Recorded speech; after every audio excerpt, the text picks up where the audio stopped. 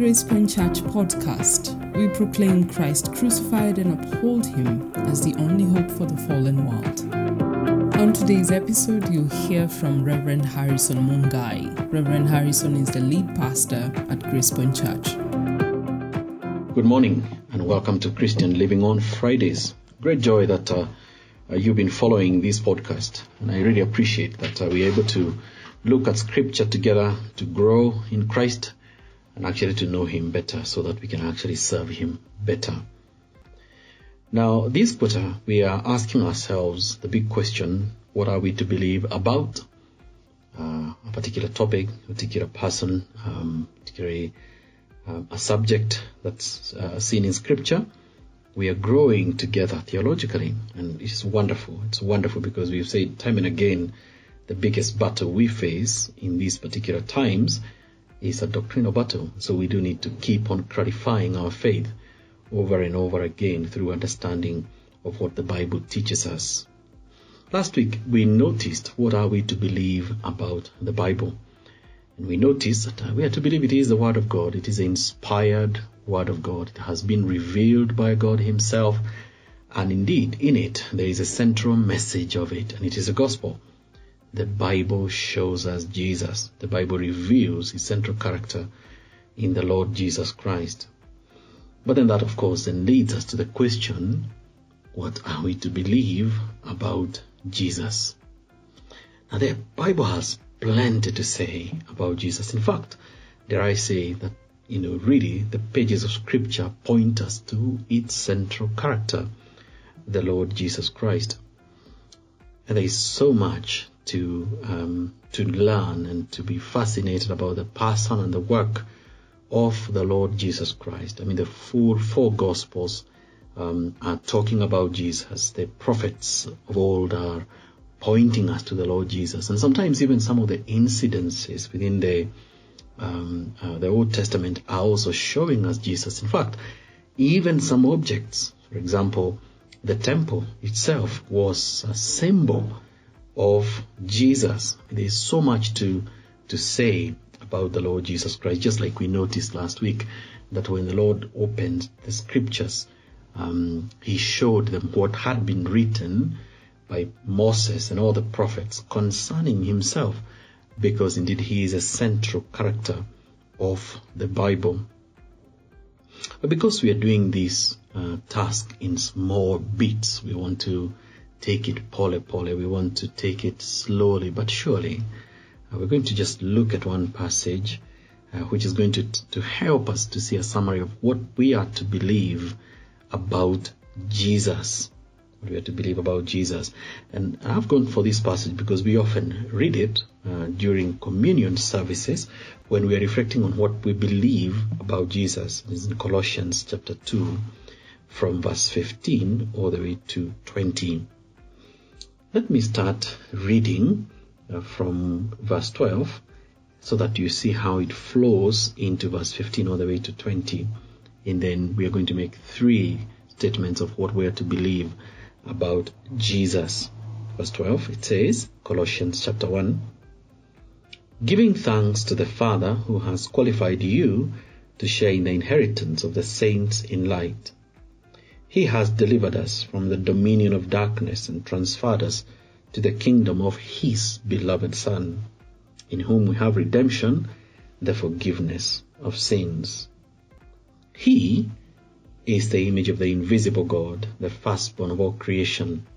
For by him all things were created in heaven and on earth, visible and invisible, whether thrones or dominions or rulers or authorities. All things were created through him and for him. And he is before all things, and in him all things hold together. And he is head of the body, the church.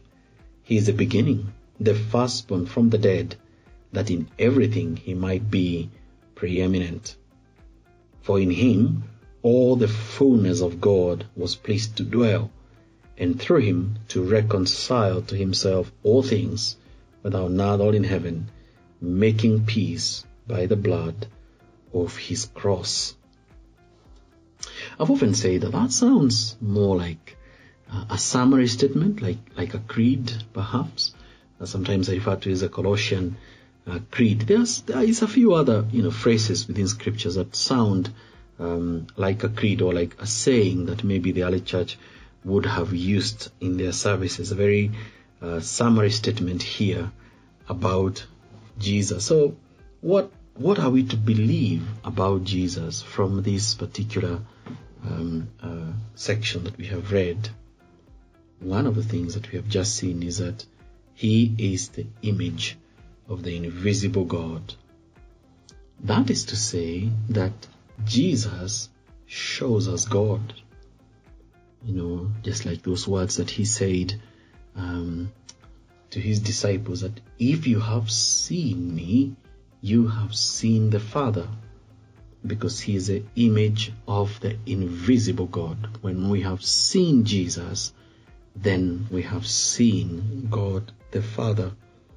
We are told right there that he is the image, verse 15, of the invisible God. In other words, he is like a representative, the image of, that's representative of the God that you cannot see.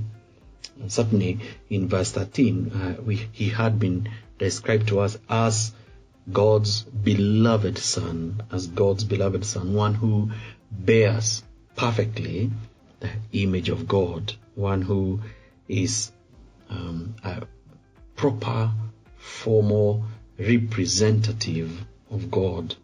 So when we see him, then we see God, because when we have seen Jesus, then he is the way to the Father.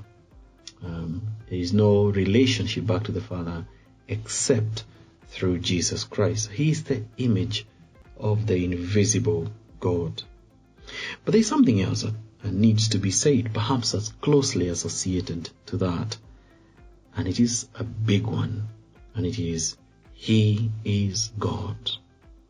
And maybe one of the most fundamental things that we are to believe, that he is God.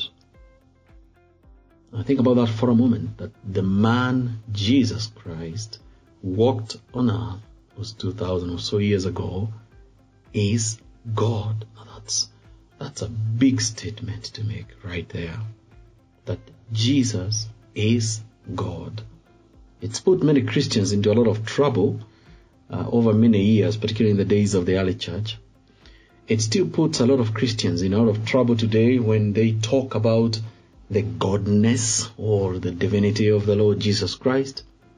But it is what the Bible reveals to us. It's the faith of all Christians everywhere, in all ages, that Jesus is God. Come with me to those verses that we have just read, verse 16. For by him all things were created. All things were created by him, in heaven and on earth, visible and invisible, be they thrones or dominions or rulers or authorities. In fact, we're told all things were created through him and for him. Oh wow. And then he goes on to say that he is before all things. That is, he precedes. He goes before all things. And then in him all things hold together. He holds everything together. All matter, all existence, all knowledge, all wisdom, it's all held together by our Lord and Savior Jesus Christ. But further down, we're told in verse 19, for in him all the fullness of God was pleased to dwell. And all the godness there is, the divinity of God, was in Jesus. I mean, it's a strong statement. You're told that he is a firstborn from among the dead, that in everything he might be preeminent. Now, the word preeminent is a big word, but it means he might have the supremacy, the highest possible glory. We're not talking about a human being here. We're talking about Jesus, who is God. We are talking about the divine nature of Jesus. And that's astounding thing about Jesus. This is what causes a lot of offense to many people when Jesus claims to be God. Many people are quite happy to accept that Jesus was walked on earth. He was a great man, great teacher, perhaps maybe even higher than a prophet or higher than any of those who had come before him. The Jesus of history is accepted even in scholarly circles. The Jesus of history as a man who walked in Palestine is accepted. It's until then Christians claim the Christ of faith that you get into trouble. And there he is. He's Christ of faith, the Christ that we confess. Christ who is Lord, Savior, Messiah, the promised one, the one who would rescue, God himself, Emmanuel, God with us. Is a big claim of Christians. Jesus is God. I think of those words that were said by the doubting Thomas, the man who said, unless you show me your hands, and I get to see where the nails were, I'm not going to believe. And it is when, Jesus shows him his hands, saw where the nails had actually, been pushed through. He bows down his knees and he says, my Lord and my God. It's a moment of transformation, of saying, I hadn't seen Jesus in that light. And then he sees, all at once he realizes, bow down your knee and worship, for before you stands the creator of the universe. Have you thought about Jesus that way? He is God. But the last thing that then we would see here is that he is the mediator between man and God. He is the one who comes in between to mediate the relationship, the broken relationship. So we see his function here. We see him as Lord by saying that he is God, but now we see him as Savior when we see him as a mediator between God and man. We are told in verse 18, he is the head of the body, the church. He is the beginning, the firstborn from the dead, that in everything he might be preeminent. And then verse 20, through him to reconcile all things, whether on heaven or on earth, making peace by the blood of his cross.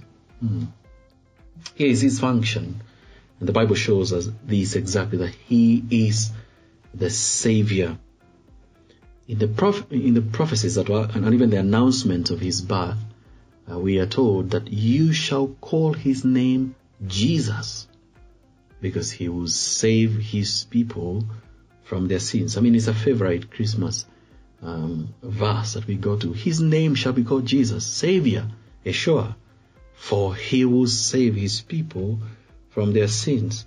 And even in verse 13 here of Colossians 1, the verse that I alluded to, we are told that he has delivered us from the dominion of darkness and transferred us to the kingdom of his beloved Son, in whom, that is in Jesus, we have redemption, the forgiveness of sins. Here is the man through whom we have redemption, through whom we have been rescued and indeed brought back into fellowship with God. He is the mediator. He is the path. He is the one through whom reconciliation is found. It's a good news. The gospel is right here. No wonder we would often say that the summary of the gospel is the Lord Jesus himself. He's the person. He is the Savior. He is the Lord. And he makes peace by the blood of his cross. Who? Jesus. So then, friends who listen to this podcast, what are we to believe about Jesus? Well, he is the image of the invisible God. That means he shows us God. When we look at him, we see God, and we see him as he's revealed to us in the pages of Scripture. Secondly, he is God. We need to be affirming this over and over again and saying it to people. Jesus is God. And I know sometimes we have this, odd idea that, there is Jesus, now there is God. Well, Jesus is God. He's a God you can look at. He is a visible representative of the invisible God. Scripture says that in Colossians 1:15, here is God. Behold, your God. And finally, He's a mediator. He's a go-between. He is a one who pays a price for our reconciliation, for our restoration with God. He is the one in whom we have redemption, the forgiveness of sins. What a glorious God we serve. What a wonderful thing to believe that we get to see God through Jesus, that Jesus is God, and that He is a mediator between us and God. Now, thank you so much. Let's hold these truths firmly and dearly. And next week we shall see what else we are to believe as revealed to us in Scripture. May God bless you. Continue to grow in these things. If you have any questions or concerns or comments, do please hit us either on social media or whatever platform you're listening this on, and let us engage into these theological questions. May the Lord bless you, and do have yourself a wonderful day ahead. Thank you for listening to today's episode of Gracepoint Church Podcast. For more information and past episodes, visit our website gracepointchurch.org. Please join us again for a new episode. Goodbye.